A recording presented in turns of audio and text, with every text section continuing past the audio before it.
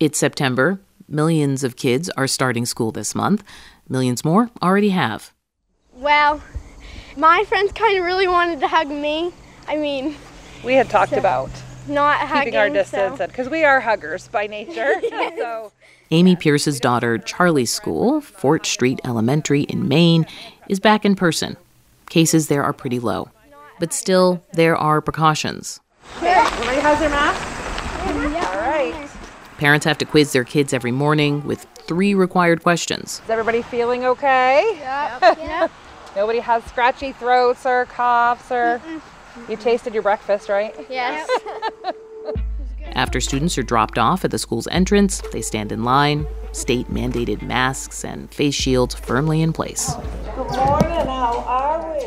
And that line, they're standing 6 feet apart, and they wait for a temperature check.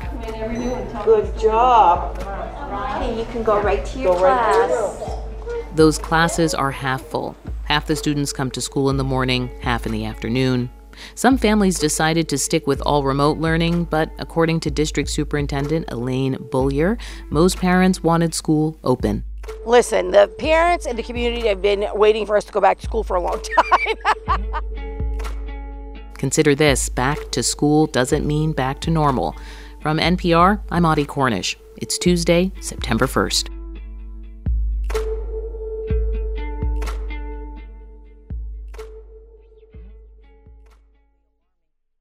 It's Consider This from NPR, and we do know something about what can happen when you get a bunch of kids together in close contact. Hello, my name's Ken O'Kelly, and welcome to YMCA Camp I Harbor at Lake Burton and Lake Allatoona. At a YMCA-run summer camp in Georgia, they had a lot of precautions in place. So what we want to do is show you the things that we're going to do to keep your camper safe. They produced this 6-minute video to let parents and campers know how different things would be this year.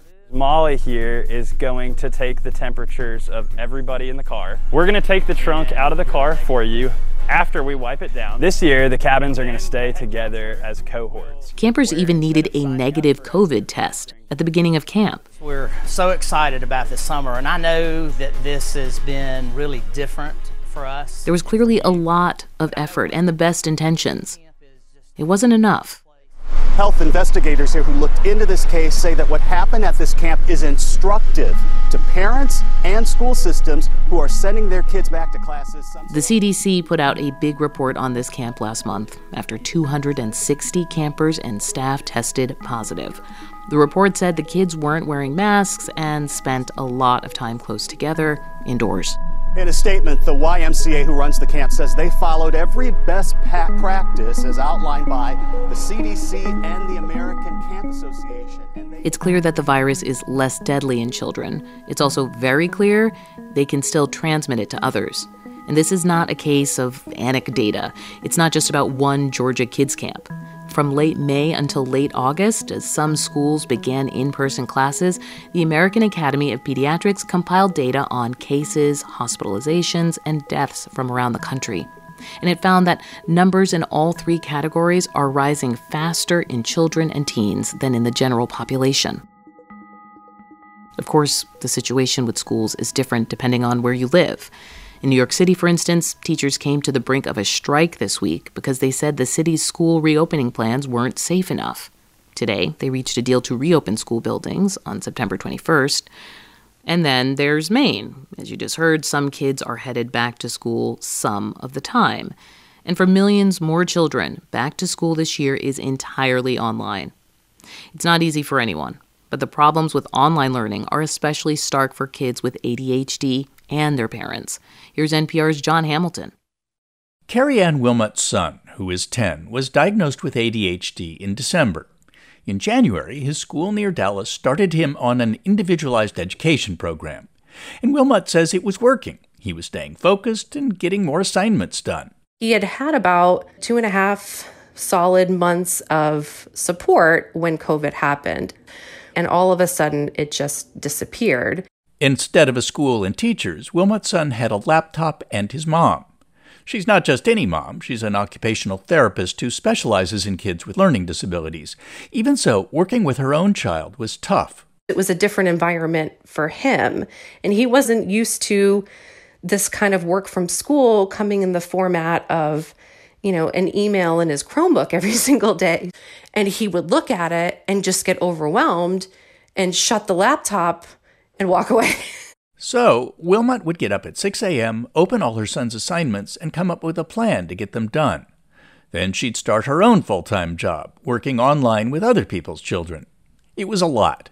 And at first, Wilmot didn't realize that her son was missing a critical part of school, recess. She thought he should do his schoolwork before riding his bike.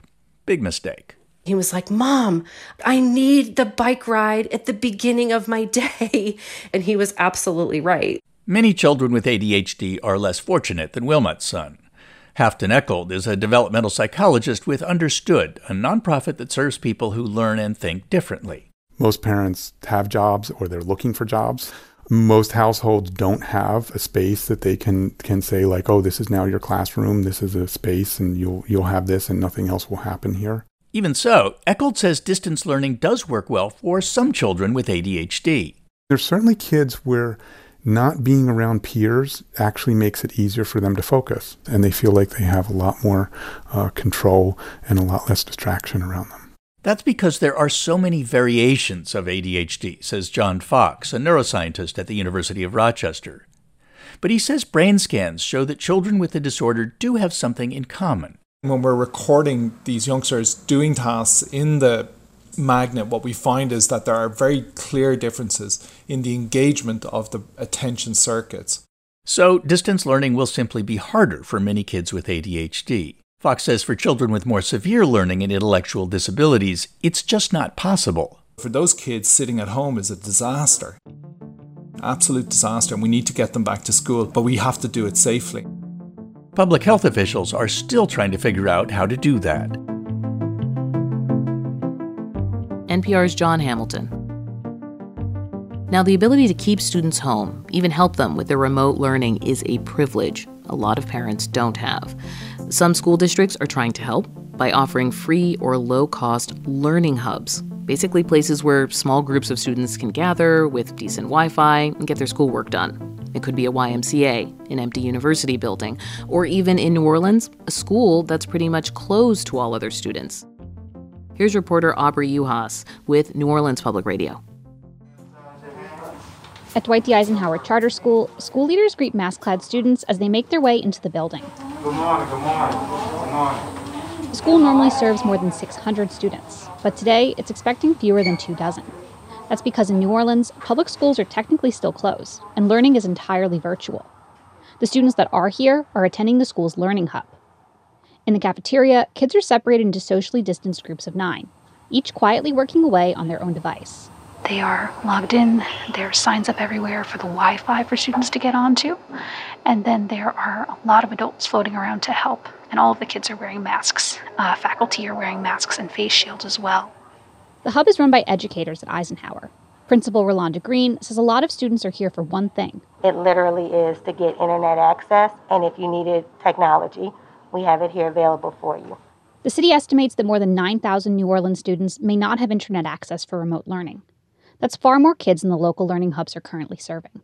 Eisenhower is part of the Inspire NOLA Charter Schools Network, which is funding and operating free hubs for almost 600 students. New Orleans Public Schools has committed to providing every student with a tablet or a laptop. But the devices aren't very helpful without an internet connection. You can have a computer and can't utilize Google Classrooms, right? That's Timlin Sams, Inspire NOLA's Director of Community Engagement. She says the hubs are an essential tool for ensuring equal access to virtual learning. She also points out that in New Orleans, a majority Black school district, white children are more likely to attend a private school. Our private and parochial schools are back in session.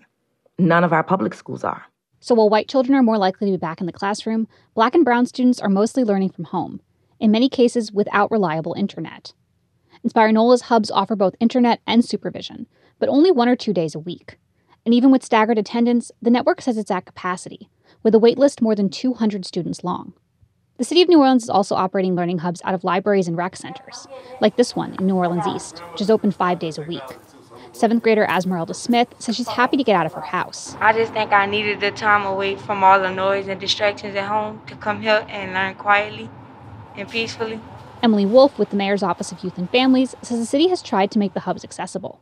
especially for low-income families and those with no internet. But there are still considerable barriers. Families are responsible for transportation, and the hubs get funding from the federal government, which involves a lot of paperwork. We wish we could just have them fill out a simple registration form and get signed up right away, but that's made it a little bit slower, and unfortunately, for some families, they see all of that, and it's just a barrier. Wolf says families submitted interest forms for more than 1,000 students in mid-August, but so far only 100 children are registered. The city has room for 500 students and is already looking to expand. While the district's youngest students have the option to return to the classroom in mid-September, older students will continue with virtual learning until at least mid-October. Aubrey Juhas with New Orleans Public Radio. Anya Kamenetz of the NPR Ed team has more reporting on Learning Hubs. You can catch the link in our episode notes. Additional reporting this episode from Robbie Feinberg at Maine Public Radio. Thanks for joining us for Consider This. I'm Audie Cornish. I'm Guy Raz, and on NPR's How I Built This, how a simple splash of color accidentally launched Sandy Chilowich into a 40-year career as a designer, entrepreneur, and creator of the now famous Chilowich placemat. Subscribe or listen now.